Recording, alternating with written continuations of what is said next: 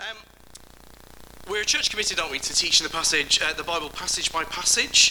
So why are we doing something else on a Sunday evening? Well, just let me give you three reasons. First of all, the bulk of people come on a Sunday morning, and we want that to be the big focus of the week. That's when nearly always we have a straight talk on a passage of the Bible explained and applied. That's the main diet of the church as most of us get together. Secondly, though, two big meals in a day can lead to indigestion, can't they? Certainly can with me nowadays. But it means that after a Sunday morning we can take time to inwardly digest what we hear. We want to let the word of God sink in. So two full bouts of the same thing make that harder, don't they, all in one day.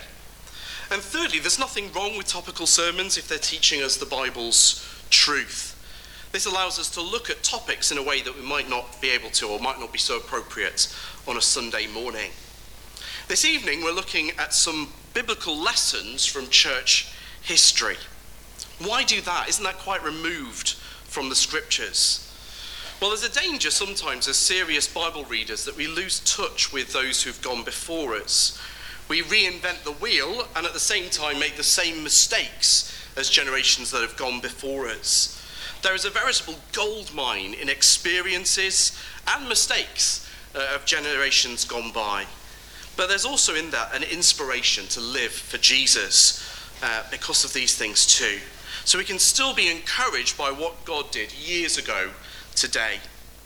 As we've gone through our series in church history, we've looked from very early in church history, a few guys there from the first century or so after Jesus, most from Turkey. I expected Nad to be around to give us a cheer for that, but Turkey or the Middle East. We looked at some guys from around the time of the Protestant Reformation as well, all across Europe.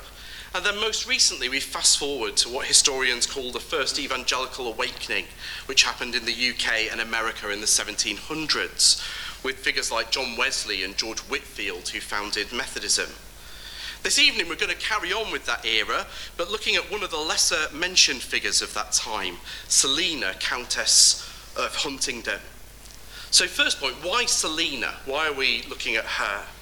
Well, so far we've focused on some of the big names, haven't we? The headliners that you would put on the bill. Now, in some senses, Selina was a headliner. And in some sense, she's not. She was a headliner because she was well known in her day because she was part of the aristocracy. She had a good relationship, apparently, with the king, King George III. But on the other hand, she wasn't Wesley or Whitefield, who were the front men in the evangelical awakening. She was, however, humanly speaking, instrumental in the spreading of the gospel across the country and across the world. And I'm conscious up until this point we've only focused on men in our church history talks, and I want to rectify that a bit, not to be woke. I'm not going to have a quota or anything like that, but just to reflect the reality that women through church history have had a huge impact, and not just the wives of well-known other Christian men. So, what's the story? What's the story? That's our second point. Selina was serious aristocracy in a time when that really meant something. She was born in a castle in 1707, the daughter of an earl. She married an earl, Theophilus Hastings, 9th Earl of Huntingdon, at the age of 21, in what was effectively an arranged marriage. She lived in Donington Hall, which, yes, is next to Donington Park, if you're a fan of the races, and she was known quite early on as a pious woman. She had seen the funeral procession of a child, her own age, when she was 9, and it had started her thinking about death and what her eternal state was. She'd started reading her Bible, praying, and would often visit the sick and the poor with baskets of food and Bible verses. But if you were to speak to her later on, she'd tell you that she wasn't a true believer. That would come a number of years later. Her sister, Margaret, came under the sound of the gospel of salvation through faith alone before her, through a man called Benjamin Ingham, who was linked with the Methodists. He was a Yorkshireman, from Ossett, near Wakefield. My dad went to high school in Ossett, so I know it very well. Later on, Margaret would marry him. But she first heard the gospel from him. That's sort of by the by, but it's just one of those interesting historical facts. Margaret became a believer and sought to win her family and friends for the gospel. And Selina notes that she noticed the change in her sister. And when Selina became seriously ill, she recalled the many conversations that she'd had with her sister.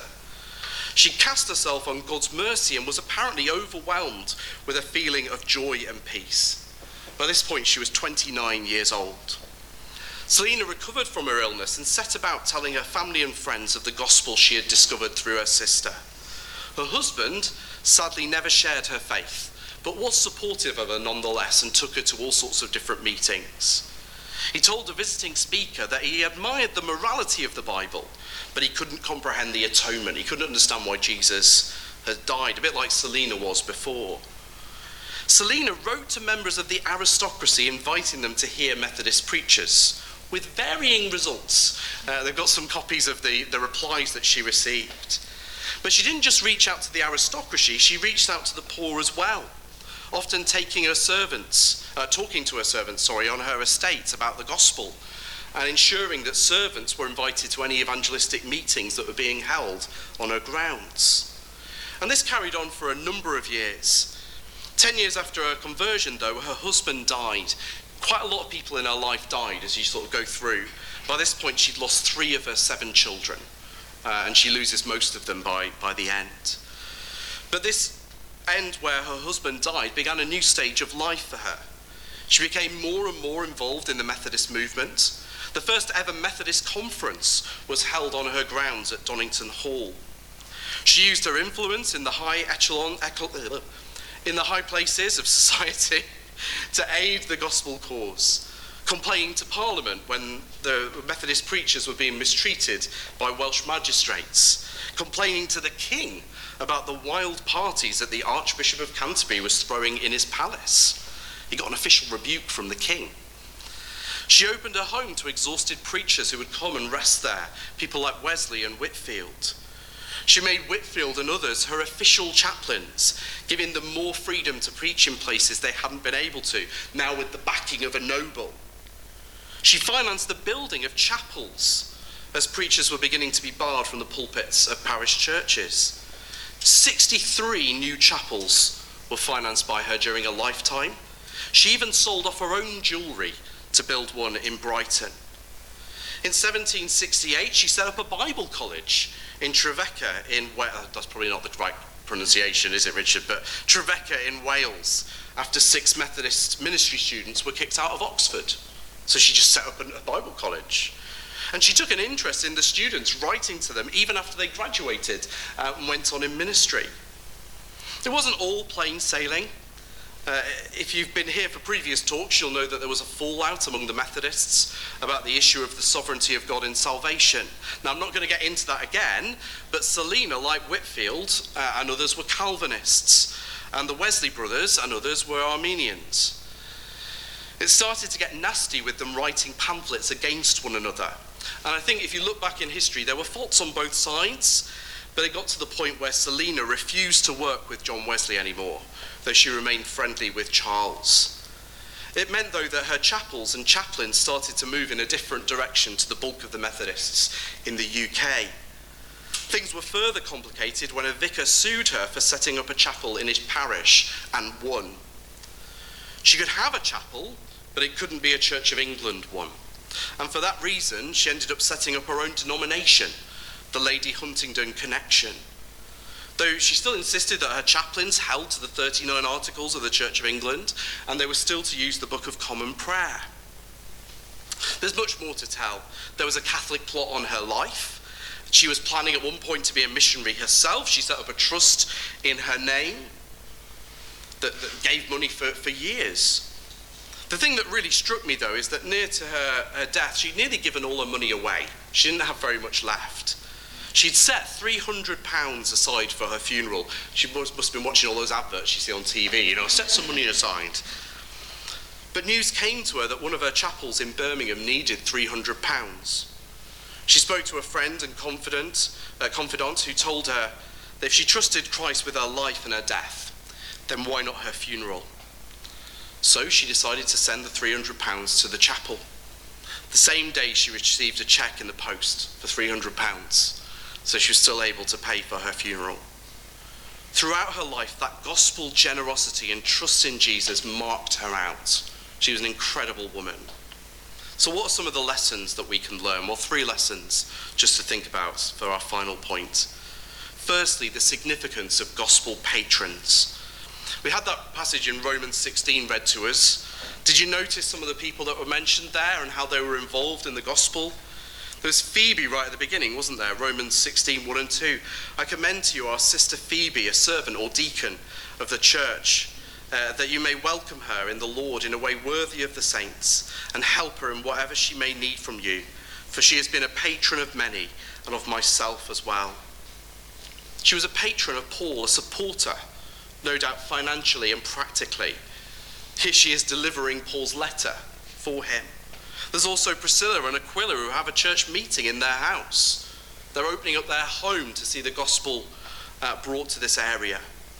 All these are gospel patrons, giving their time and their resources to see the gospel go forward. And so much of what happened during this time could not have happened, humanly speaking, without the Countess helping out in the background with resources and influence. It's a story we see time and again in church history. John Wycliffe had John O'Gaunt. Martin Luther had Prince Frederick III. And the Methodists had Selina, Countess of Huntingdon. For every great evangelist or Christian hero of the faith, there are people sacrificially giving and supporting them. For every mystery check that comes through the post, funding an orphanage or a missionary, someone is sending those checks. The very building we're in was gifted by generous gospel benefactors. So never underestimate or undervalue the ministry of gospel patrons. They are always there in the background. They may not be the people at the front, they may not be the people that you remember, but they're giving sacrificially that the gospel might go forth. But having said that, we see with Selina that it's not an either or. The reason Selina wanted to fund gospel ministry is that she believed in the power of the gospel. And she preached the gospel at home to her family, to her friends, to her servants. She didn't outsource evangelistic responsibilities to others. I'll pay my money so they can do it. She saw herself as part of the team. It was not front room versus back room, it was both. And again, that's a pattern that we see throughout the New Testament. So think about the Philippians, for example. Philippians 1 verse 7. Paul says, "It's right for me to feel this way about you all, because I hold you in my heart. For you are all partakers with me of grace, both in my imprisonment and in the defense and confirmation of the gospel." We know, don't we? The reason that he wrote Philippians was they'd sent a generous financial gift to Paul. They're partners in that way. But they're also partners in that they're doing the same thing in Philippi that Paul is doing abroad. It's not that they've just sort of said, our commitment to the gospel is just to send money. No, actually they're involved in personal evangelism. So if we're committed to the cause of the gospel, it will show itself in our pockets, yes, but also in our personal witness to others as well. So it's not an either or. She was actually involved in both. And then finally, problems from unexpected places. As we've seen with so many cases, the opposition and problems so often don't come from the outside, but from within. Within, they had fallings out, not over doctrine per se, but the way that disagreement was handled was not pleasant at points. They managed to work together until they started taking aim at each other. I've looked into it a bit this week. John Wesley even faked a pamphlet from the other side. It was an abridged document by the Calvinist side with outrageous comments inserted to make them claim things that they weren't claiming. It was not pretty, it was petty, and it was not fitting for grown men, let alone ministers of the gospel. I couldn't help but think about the deeds of the flesh that we were talking about this morning, bringing factionalism and division into the church. Not because of the difference in doctrine, but because of how the sides then treated one another. The other source of problems was the established church, which forced Selina to found her own denomination. Again, something she seemingly had no desire to do. With there, you can see that envy and jealousy from within seems to cause more problems than opposition from outside. But isn't that what we see in the life of the Lord Jesus? If you think about who is attacking the Lord Jesus, it's not the tax collectors and sinners who put Jesus on the cross. It was the religious establishment who did so due to envy, same word as we saw this morning in the deeds of the flesh. It's unexpected places that you find opposition. But you know what? We should expect it in those cases, shouldn't we?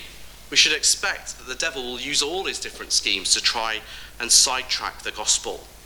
But praise the Lord for women like Selina, Countess of Huntingdon, who carried on, who kept going, and was still giving right up until her deathbed.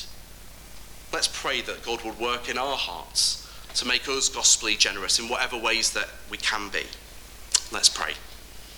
Father God, we thank you for the example of Selina.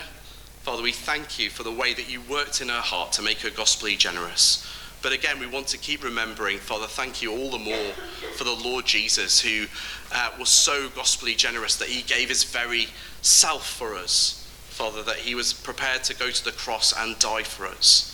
And Father, in all the sacrifices we make, Father, keep us looking back to that one big sacrifice. Help us to see him as our example, who did not come to be served, but to serve. And Father, help us to grow in those fruit of the Spirit. We ask it in Jesus' name. Amen.